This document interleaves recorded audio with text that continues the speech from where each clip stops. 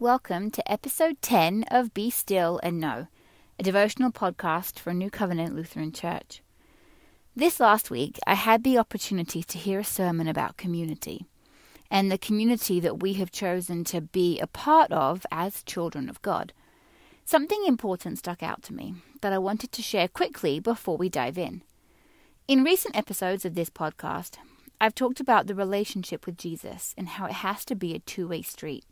We can't expect him to participate in our lives if we don't participate in the relationship too. Being part of a faith community or a church body also means participation. It means working together and being a participant in the church family. Just like in a regular family, where each person has responsibilities and a role to play, the larger family we are all part of as children of God also has a role for all of us. Something to ponder this week. Are you doing your chores for this family? So let's dive into the devotional. Monday's message this week was simple. We read about the difference between the love that Jesus showed us and has for us compared to human love, which has conditions. When Jesus dies for us, that was his act of complete, authentic love, and as followers of Jesus, we're given that gift. It's a gift that's available for everyone if they choose to accept it. One of my favorite Bible verses about love is 1 Corinthians chapter 13. Of course, many people are familiar with this chapter, specifically verse 4, which says, "Love is patient, love is kind. It does not envy, it does not boast. It is not proud." But if you look to verses 1 through 3, those are pretty clear in their message of how important love is. Each verse essentially says that if you have X, Y, or Z, but you don't have love, then whatever you have is worthless. At the end of this chapter, in 1 Corinthians verse 13, we read, "And now these three remain, faith, hope, and love. But the greatest of these is love." Love is the greatest gift we were given by Christ. He gave us his unconditional love. But in doing that, he has also shown us how to give that love back to those people closest to us. I love that this message is what started off our week this week. We've seen an example of love in its purest form, and as followers of Christ, we're believers in that type of unconditional love, and we get the chance to share that love with our families, friends, and people close to us. Not only that, but if we are simply living our lives with the knowledge of this pure love from Jesus, it's bound to spill out to those people on the outer perimeters of our lives too. Jesus loved everyone, and it's about time the followers of Jesus worked on showing the world what a life with love looks like. As we got to Tuesday's reading this week, I saw somewhat of a pattern beginning to emerge from the devotional as we once again read about Jesus' love for us. The devotional said, "God is love," which we can read in the Bible in many chapters and verses. One I looked to and read this week was the first part of Ephesians 2. Specifically, overlapping verses 4 and 5 of this chapter, we read, "Because of his great love for us, God, who is rich in mercy, made us alive with Christ." This specific piece of scripture is talking mostly about how God gave us this chance to live a life surrounded by his love, and he showed us that love through Jesus and his life and death. I don't know about you, but I find it hard to imagine that much love. I mean, I love my husband and my girls more than I ever thought was possible, to the point that I physically ache and I feel like my heart might burst at times. Because of my family, I know what it means to truly love. But even then, to try and understand the way that God loves us is still almost unimaginable. The Bible spells it out for us over and over, and we can read in the testimony from those who knew Jesus just how he showed this pure love during his life. So you think it would be easy for us to learn how to love like he did. In 1 John 4, verses 7 through 21, we can read in very plain text about God's love. The piece of scripture here starts with, "Dear friends, let us continue to love one another, for love comes from God. Anyone who loves is a child of God and knows God. But anyone who does not love does not know God, for God is love." As you know, 1 John was written when John the Apostle was trying to get the church back on track. People had started to say that Jesus wasn't ever here in the flesh.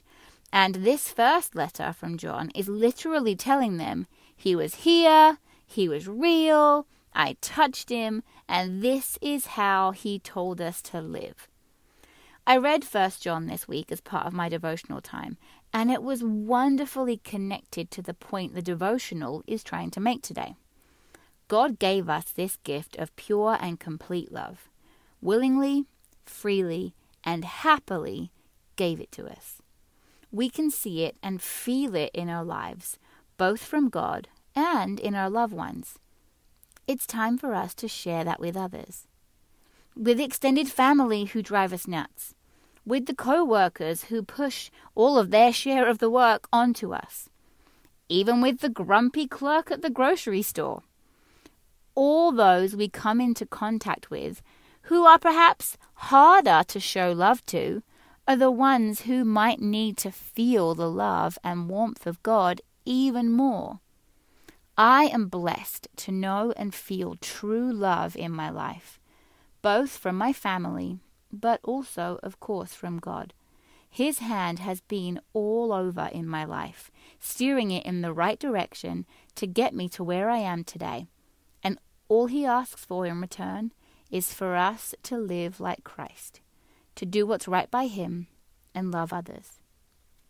I challenge you to show even just a tiny piece of that love to someone today. It's as simple as holding open a door, smiling at someone, asking the grocery clerk how their day is. I'm not talking about crazy acts of love here, just simple things to make a positive impact on someone's day. When God asks us to give of ourselves, sometimes it's showing love to others, and other times it's him asking us to give in other ways.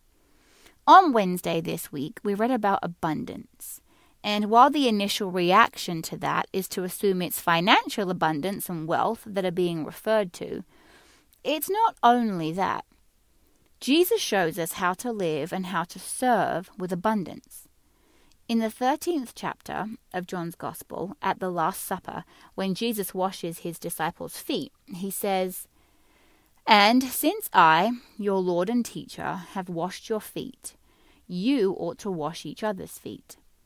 I have given you an example to follow. Do as I have done to you. I tell you the truth, slaves are not greater than their master, nor is the messenger more important than the one who sends the message. Now that you know these things, God will bless you for doing them. Do as I have done to you. Now that you know these things, God will bless you for doing them." We're shown in this piece of scripture a perfect example of giving. There was no financial wealth given here, just care and time and service. While a part of giving is of course financial because the institution of the church, the physical building and those who work in it need that, I do not think that that is the most important piece of giving and serving. In fact, for many people across America, giving money isn't even something they feel. What do I mean by that? Good question. God asks us to give freely of ourselves, to serve him and live a good and honest life that is shaped based on how Jesus lived. We're also shown time and time again in the Bible that it was always the people who gave what they didn't have that were the most favored by God. The single parent we read about in Wednesday's devotional, or the widow who gives her last 2 coins. We read about her in Mark 12, verse 43, which says, Jesus called his disciples to him and said, I tell you the truth, this poor widow has given more than all the others who are making contributions. I'm not saying that I think being a good servant and following Jesus means giving away everything, although he does ask us to do that too. I'm just being pulled to remind us all this week that abundance is not just financial. Giving of ourselves to further the message of Christ is something we should feel. He wants our act of serving to bring us closer to him, not to check a box, pun intended. Anyone with wealth can write a check to the church and feel great about themselves.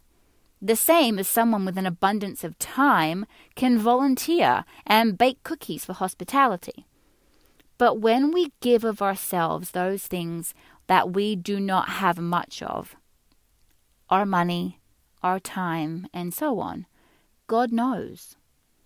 Much like the widow and her 2 coins, he knows that we're giving much more than the religious teachers who flaunted their wealth. The devotional said, all God requires is our willingness to participate. So we should ask ourselves this: am I feeling my participation? Does my participation truly have an impact on myself and my relationship with Christ? Sometimes it's hard to remember that we have been chosen. We get bogged down in our flaws and inadequacies, and we forget that God made all of us perfectly in his image. We all have the ability to share the word of God because he has our back and he's there to support us. This was the message on Thursday this week. We read from the book of Isaiah, chapter 50, verse 4, that said, The sovereign Lord has given me his words of wisdom, so that I know how to comfort the weary. Morning by morning he wakens me and opens my understanding to his will. When you read this in context, it's clear that Isaiah is talking about himself and his role in God's kingdom. He was, of course, a prophet and spent his life teaching his followers and doing what God had asked of him. And it doesn't sound like he had a very easy time of it either.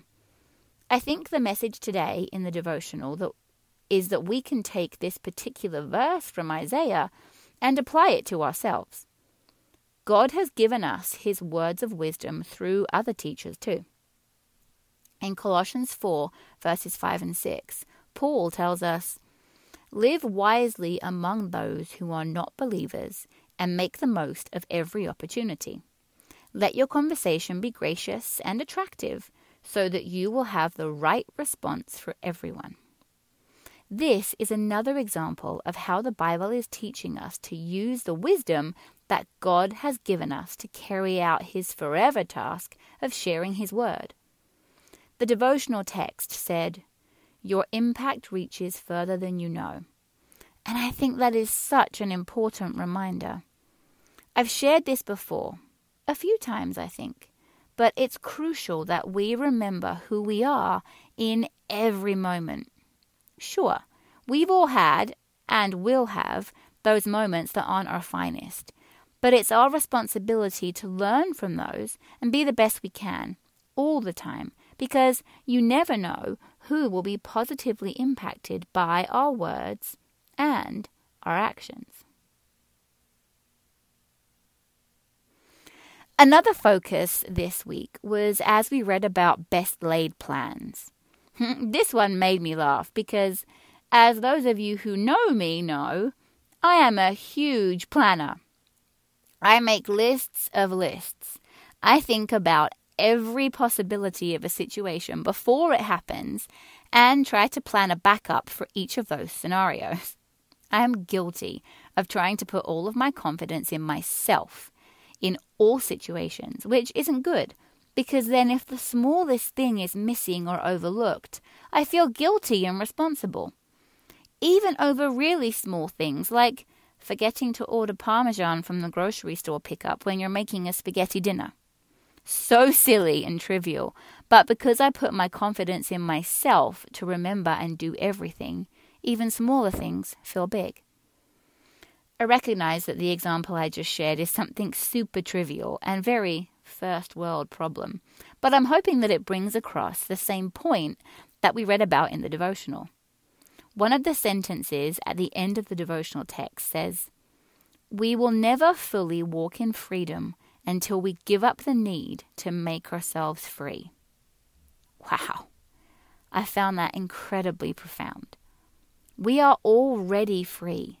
Jesus made sure of that, and yet we still try and take on that task ourselves.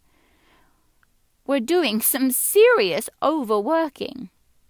If we look to Scripture, of course, there's lots of references we could share here, but one that I found to be fitting is from John chapter 10, verse 10, that says, "The thief's purpose is to steal and kill and destroy. My purpose is to give them a rich and satisfying life." As I read this chapter of John this week, this particular verse stood out to me. The world has made so many of us believe that we have to pave the way for ourselves, which for many worldly things we do. But that's not the end goal. The end goal is an eternal life with Christ, and the way to achieve that is to live a Jesus-shaped life, accepting His grace and the sacrifice that set us free. To walk in freedom, we can't take everything on ourselves. God has our back, and He wants us to remember that. I have been feeling that a lot, and I know I've said that phrase a lot in various episodes of this podcast, even earlier in this episode. But He truly does. He has our back, and the sooner we remember that, the tasks of the world won't seem so big. Things like forgetting the Parmesan in the grocery order. As humans, we like to think that we're in total control over everything, but that is so far from the truth. Isaiah 41, verse 10 says, "Don't be afraid, for I am with you. Don't be discouraged, for I am your God. I will strengthen you and help you. I will hold you up with my victorious right hand." Isaiah spent his life trying to tell the people that God would provide for them, that they should trust in that truth. Some believed him, but many didn't. I'm hoping that we can be like the people who did believe Isaiah and stop trying to control our own destiny when it's already been written and taken care of for us. All we have to do is trust in it. In addition to wanting to be in control, we've also become very easily distracted. As the years go on, there is more and more in the world to distract us and turn our heads away from God. At some point, a generation of His people has to say, stop. Enough is enough. I'd love to think that it's my generation, but as a millennial, an old millennial, but still a millennial, I'm not sure that's in the cards for my generation. While this generation may not be the generation to bring back a more disciplined focus on Christ, I do have a strong feeling that we're not too far away from it. Hebrews 12, verses 1 and 2 say, "Therefore, since we are surrounded by such a huge crowd of witnesses to the life of faith, let us strip off every weight that slows us down, especially the sin that so easily trips us up. And let us run with endurance the race that God has set before us. We do this by keeping our eyes on Jesus, the champion who initiates and perfects our faith. Because of the joy awaiting Him, He endured the cross, disregarding its shame. Now He is seated in the place of honor beside God's throne." There is a lot we can unpack in those two verses, and I am not going to dive into a lot of them right now because Pastor Steve is going to do a full series on Hebrews starting in July.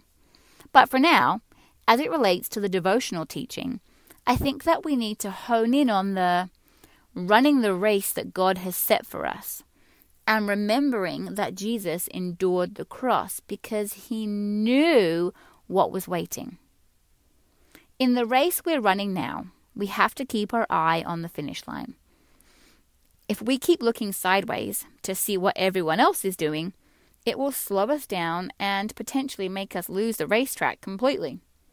When I read this devotional text, I immediately thought of social media. I know I'm not alone in that I can get sucked into what others are posting and what they're doing, and that is not good. Not to mention that most of it isn't even the full story. Life is not lived on social media. It is lived by breaking bread and sharing our walk with each other, live and in the flesh. Sure, social media has a place. It's a great way to store your own pictures and memories to keep up to date with people who live far away, but it should not have a place of priority in our lives, for that is distraction at its worst. James chapter 4, verse 4 says, "Don't you realize that friendship with the world makes you an enemy of God?" And then he goes on in verse 7 to say, "Humble yourselves before God, resist the devil, and he will flee from you." While the general context of this chapter in the book of James is obviously not about the type of distractions in 2021 like social media, I can certainly see a correlation in these lines from Scripture. Our final devotional this week was about how intimately God knows us, and how even though we understand that, we often find it hard to truly comprehend. The example was about not fully letting down our guard in front of God because of our fear that he might be disappointed, which is silly because he already knows what we're going to do before we even do it. This thought comes back to what we read earlier in the week about control. While we think we have control, our path is already written for us. What we do have, however, is free will. We can make choices in every situation we're facing. We can choose right over wrong, left over right, and presence over distraction. We just have to be stronger than the forces of the world that pull us in every other direction. Of course, we won't always do that perfectly, and sometimes we'll say or do something that we should have said or done differently. God planned for that too. Romans chapter 8, verses 35 and 37 say this: "Can anything ever separate us from Christ's love? Does it mean he no longer loves us if we have trouble or calamity, or are persecuted, or hungry, or destitute, or in danger, or threatened with death? No. Despite all these things, overwhelming victory is ours through Christ who loved us." No matter what happens in our lives, or what mistakes we make along the way, grace is kind of God's thing, and he has an unlimited supply for all of us. However, that said, even though he knows we'll mess up from time to time, doesn't mean that we just carry on allowing ourselves to be distracted by the world and slip up all the time. Just as a child wants to go the extra mile for their father, especially on days like Father's Day, we should go the extra mile too, not only for God, but for those people he has placed beside us in our lives. Betterment of ourselves means a better life for those we love the most. I want to encourage you this week to trust that God is with you in all your endeavors, big ones and small ones. Ignore the unnecessary distractions that the world puts in front of you, and focus on the bigger picture, on doing what you can to keep in sight the finish line that God has waiting for us. I truly hope that everyone has a wonderful week. Amen.